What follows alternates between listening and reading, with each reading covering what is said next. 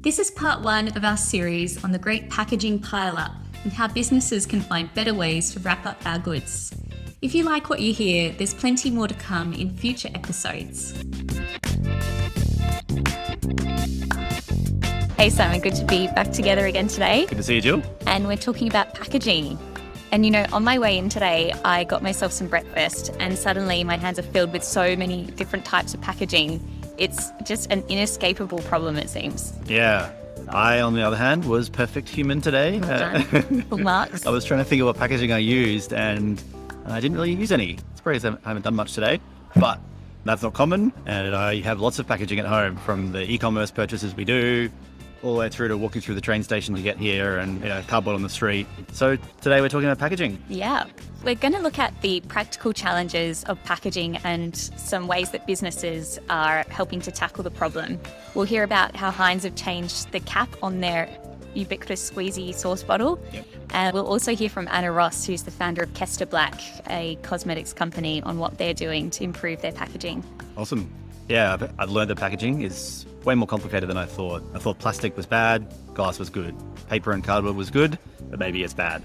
There's a lot of challenges that come out in the design process, making sure packaging protects products and helps move them around the world. But they also need to look good as well. And you can't just separate things out and make the perfect packaging or low waste packaging. It's really complicated. It really is. And one of the frameworks we'll look at today will actually help businesses to deal with all that complexity, called the life cycle assessment. Yeah, awesome. Let's get into it.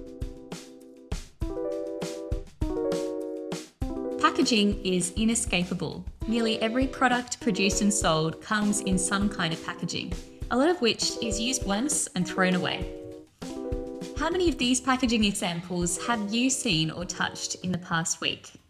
A shipping satchel or box from an online purchase, a coffee cup, a reusable shopping bag, a tin of mints, a bottle of sanitizer, a protective sleeve around a product, a tube of lip balm, a bottled beverage, that frustrating clamshell packaging you need scissors to open, an individually wrapped tea bag, a box of medication with a blister pack inside, a squeezy sauce bottle, a sticky label, a tissue box, cling film, a bottle of perfume, a coffee pod.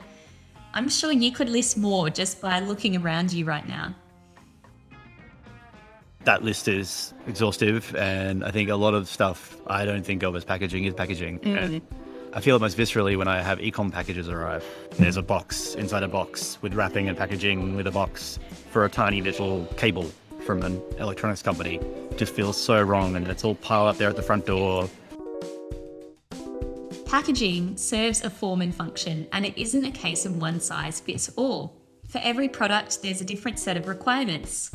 Added to that, packaging can be a branding tool for businesses right into customers' hands. But as any product business, retailer, or customer knows, the amount of secondary and primary packaging waste we're generating every day is untenable. So with all this in mind, how can businesses clarify their decision-making about packaging? How can businesses reduce the amount of packaging they're using, use better materials, and help keep those materials in the economy for longer so they don't become waste or leak into the environment? How can businesses generally improve their packaging approach? These are important questions, and they don't always come with easy answers. And then there's the issue of where does all the recycling go? I've seen in Australia in particular where a lot of our recycling just ends up in warehouses. It doesn't go anywhere. Or it, at best, might get sent to China where they pay for it. It's a really confusing space. Looking forward to hearing more. In my research, I came across this fascinating story of the Humble plastic carrier bag and how its origins really don't line up with what we know about it today. In 1959, a Swedish engineer named Sten Gustaf Thulin struck upon an invention that would change the world, the Humble plastic carrier bag. Using high-density polyethylene, or HDPE, which was invented a short time before, Thulin's plastic bag was heralded as an environmentally friendly alternative to the paper carrier bag that was in common use at the time. It did away with the need to cut down trees to produce the bags. It was made from a lightweight material that was water resistant, economical to produce, and could be used over and over again. The plastic bag quickly rose to prominence.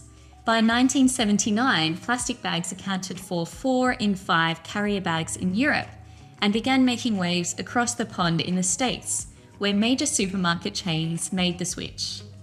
By the end of the 1980s, plastic bags were well and truly dominant globally. This meteoric rise in the production of these bags and their association as single-use items is not at all what their inventor had pictured. As his son told the BBC, "To my dad, the idea that people would simply throw these away would be bizarre." In 1997, avid sailor Charles Moore was making his return journey across the Pacific Ocean following the Trans-Pacific Yacht Race. Diverting off the usual course, Moore discovered what we now know as the Great Pacific Garbage Patch, an area filled with plastic waste estimated to cover 1.6 million square kilometres, roughly the area of Iran. A scientific review of plastic pollution in the world's oceans found that the plastic bags and other film-like items were the most commonly ingested type of plastic and a major cause of death for marine life. The impacts of single-use plastic bags extends beyond the problem of ocean plastics, but this example alone shows that this story is a cautionary one.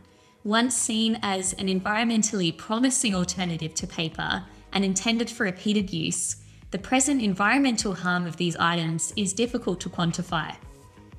While the plastic bag was Tulin's invention, what happened next was largely out of his hands and down to the decision-making of major businesses across the globe.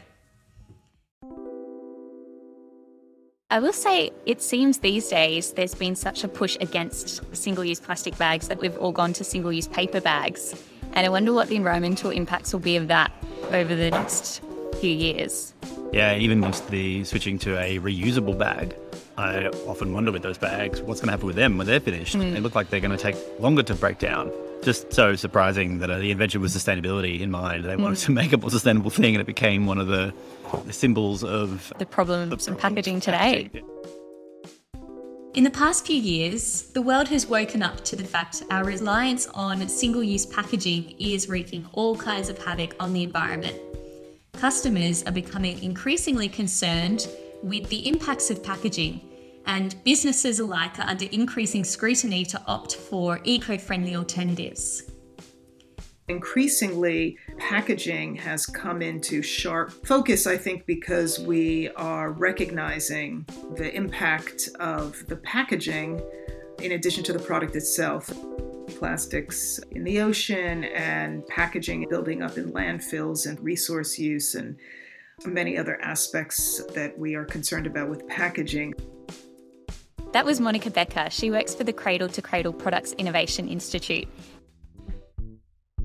As your business may already know, customer perceptions of what eco-friendly means don't always line up with the reality of a particular type of packaging. The solutions and alternatives are not always straightforward.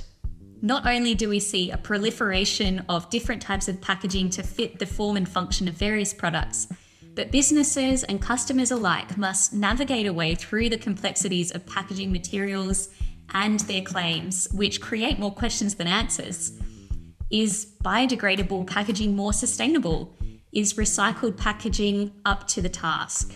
What does compostable really mean? Are closed-loop systems really financially viable for our business? I think it's important to communicate the problem to the customer. Plastic-free or biodegradable is a great buzzword, but most people don't know that biodegradable doesn't mean compostable. There's a difference there. That's Anna Ross. She's the founder and managing director of Kester Black. They're an ethical beauty brand that produces nail polish, nail care, and all kinds of different products. Awesome brand, awesome human. I can relate to that. I personally feel them. I don't know what to do. I'm trying to do the right thing, but as a consumer, I'm not sure what to do with these items. And context matters as well. Recyclable doesn't mean much without access to functional recycling infrastructure. The most environmentally sound packaging choice in one location may not work in another. For example, in New Zealand, we only recycle PET, which is like those plastic milk bottles, and HDPE plastics.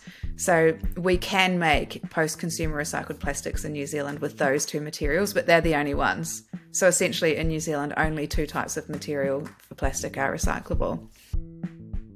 Before we take a closer look at what businesses can do about the great packaging pileup, let's remind ourselves of the concrete realities of packaging. There's no doubt about it, we demand a lot from the stuff. It needs to contain the product contents, protects the products being transported and stored from any damage, extend the shelf life of products, particularly for food and cosmetics. It needs to be safe and easy to use, cost effective obviously, which includes the costs of production, transportation, storage. It needs to be made of readily available materials and to align with the product's brand identity and marketing. It needs to encourage repeat purchases and, of course, take into account the environmental impacts of the packaging. That's a lot it needs to do.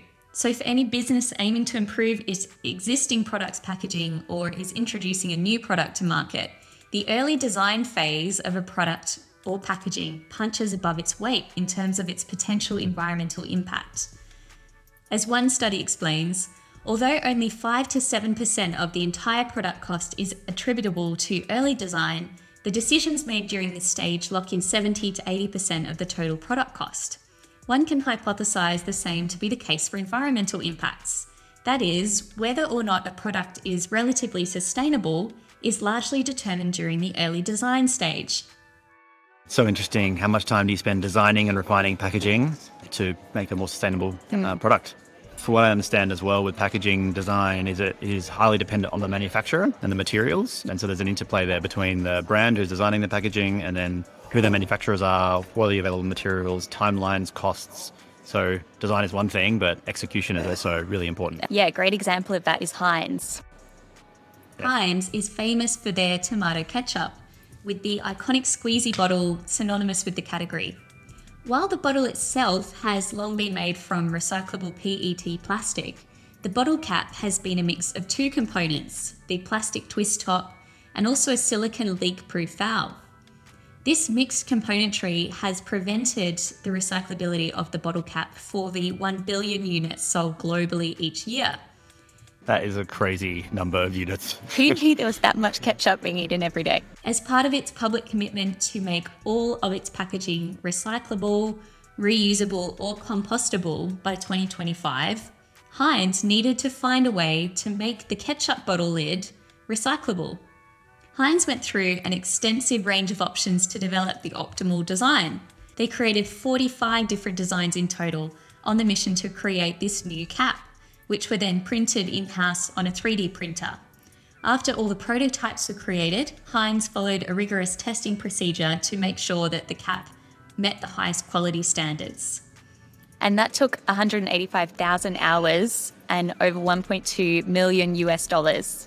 That cost is huge. And in that time, other businesses would have invented new products or stopped producing that product, let alone redesigning its packaging.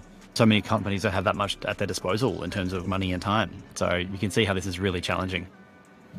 The time and money spent by Heinz in developing a recyclable bottle cap is impressive, and given the volume of their annual product sales, this seemingly minor change may go on to create a major positive impact at scale. I mean, it's pretty exciting to me just the fact that a company like Heinz and their parent company is committed to such a big goal. Whether they deliver on it or not, whether that's actually good for the planet or not, I'm interested to learn. But that's still a pretty positive step forward, I feel. But this kind of investment in research and development for a single component is out of reach for most businesses.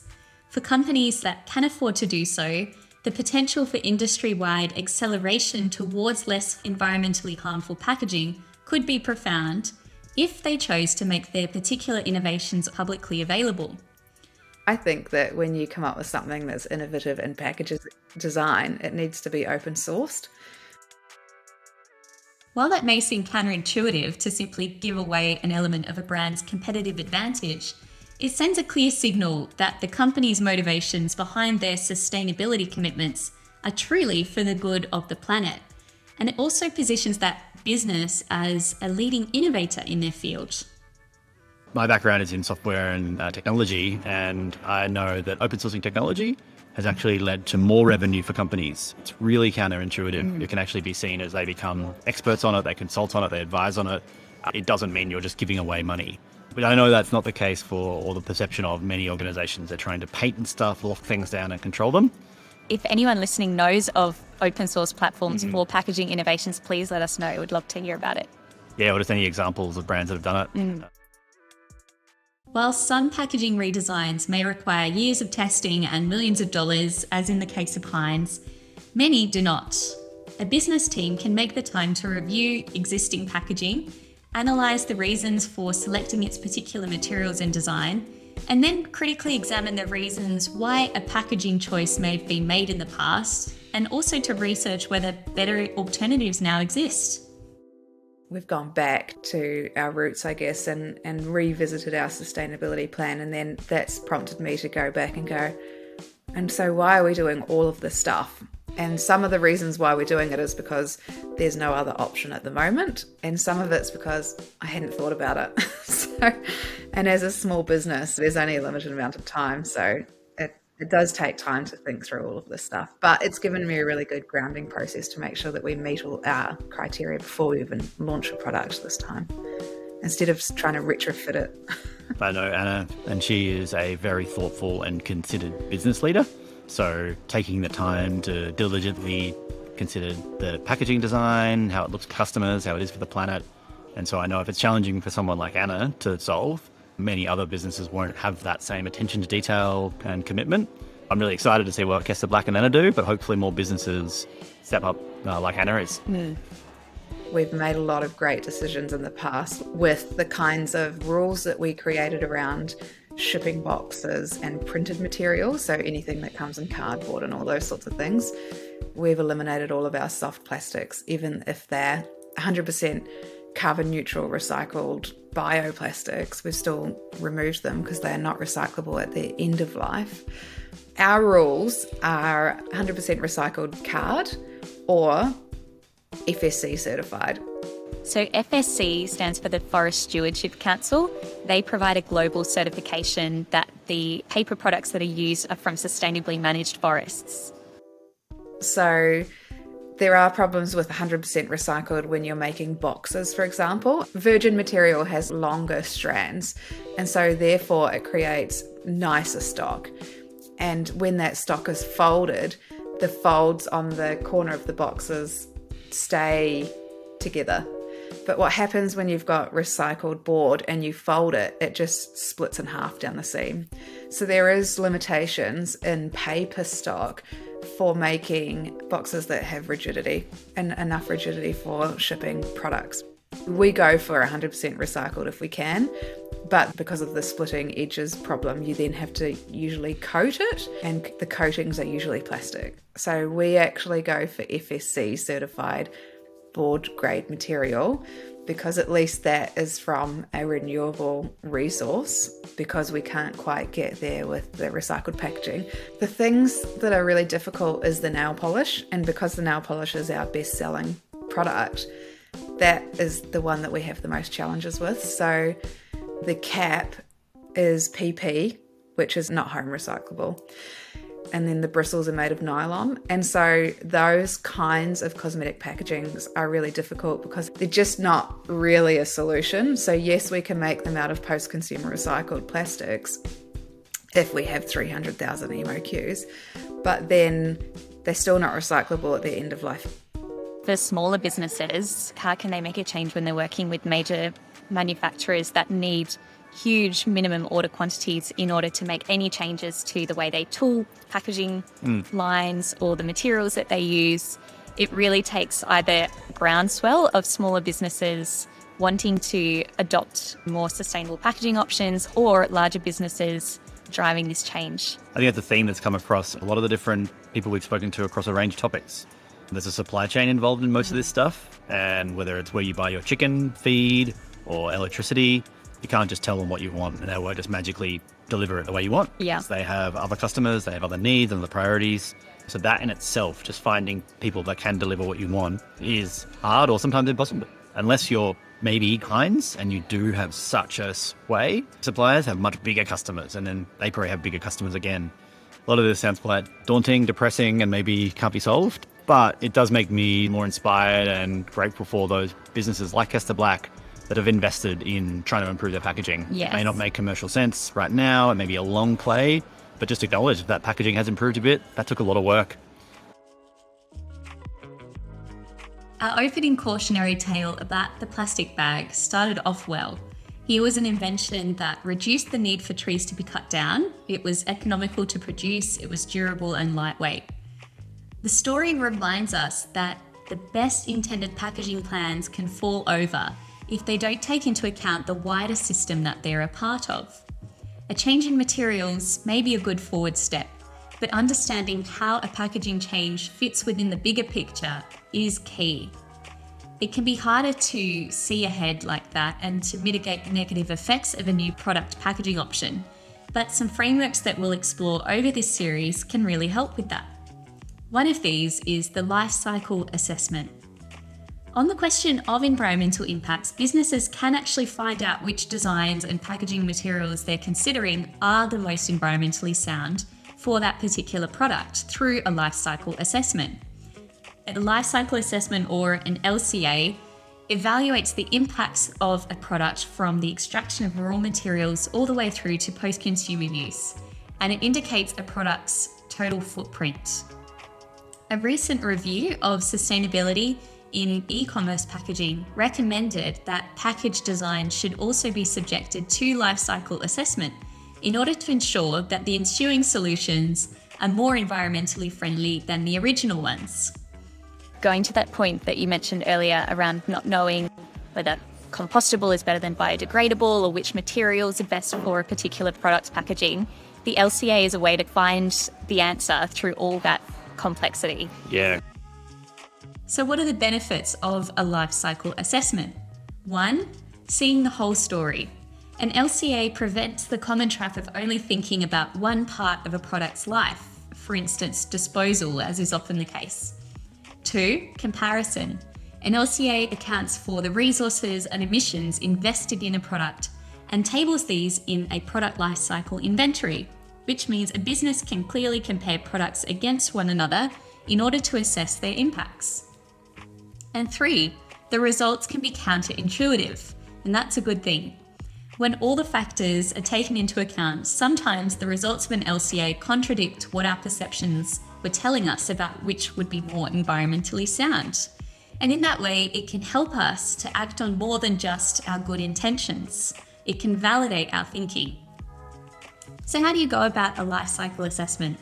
Commonly, businesses will contract consultants to carry out the assessment for them. Life cycle assessments can be highly technical and potentially expensive endeavours. As Packaging Strategies explains, traditionally, performing one single life cycle assessment could take months of work due to the large amount of data that needs to be collected from the value chain. There are no silver bullets, but the LCA does provide an internationally accepted method for substantiating claims and decisions about a product and its packaging from an environmental standpoint. Even with these frameworks and tools, it requires commitment from a business to want to do this, invest time, over duration of time, a number of hours, really resource this. As we heard in both the cases of Heinz and Kester Black, whatever size or resources your business has at its disposal, there has to be an underlying commitment to actually want to improve your packaging to see these things through. As this is a potentially costly exercise, there are other tools to help businesses to improve their packaging. My advice would be to seek some inspiration from other companies and products and packaging that are out there that were really thoughtfully designed with sustainability or circularity in mind. A report that I wanted to recommend, which could be a nice starting point, it's by the Ellen MacArthur Foundation. It's called Upstream Innovation, A Guide to Packaging Solutions. This document really has some great strategies and examples of sustainable packaging solutions for a huge range of products to inspire people to think about what might be possible and what other companies have done. You can really wrap your head around the vast array of possibilities for beautiful and functional, sustainable packaging designs, starting with a question around whether there's any unnecessary packaging or material to see what can be done to reduce the amount of packaging for an existing product. They have a framework for mapping out a strategy for packaging. After looking at some inspiring examples of sustainable packaging, I would suggest asking peers for names of packaging suppliers that are developing more sustainable packaging solutions. And then also go to a packaging trade show. I think that's a great place to go to see what's out there and to talk to the suppliers. I think that's great practical advice from Monica on what business people can do starting today. Get out there, meet different suppliers, talk to others that are working in this space to understand what are the innovations happening, who's really at the cutting edge of improving packaging.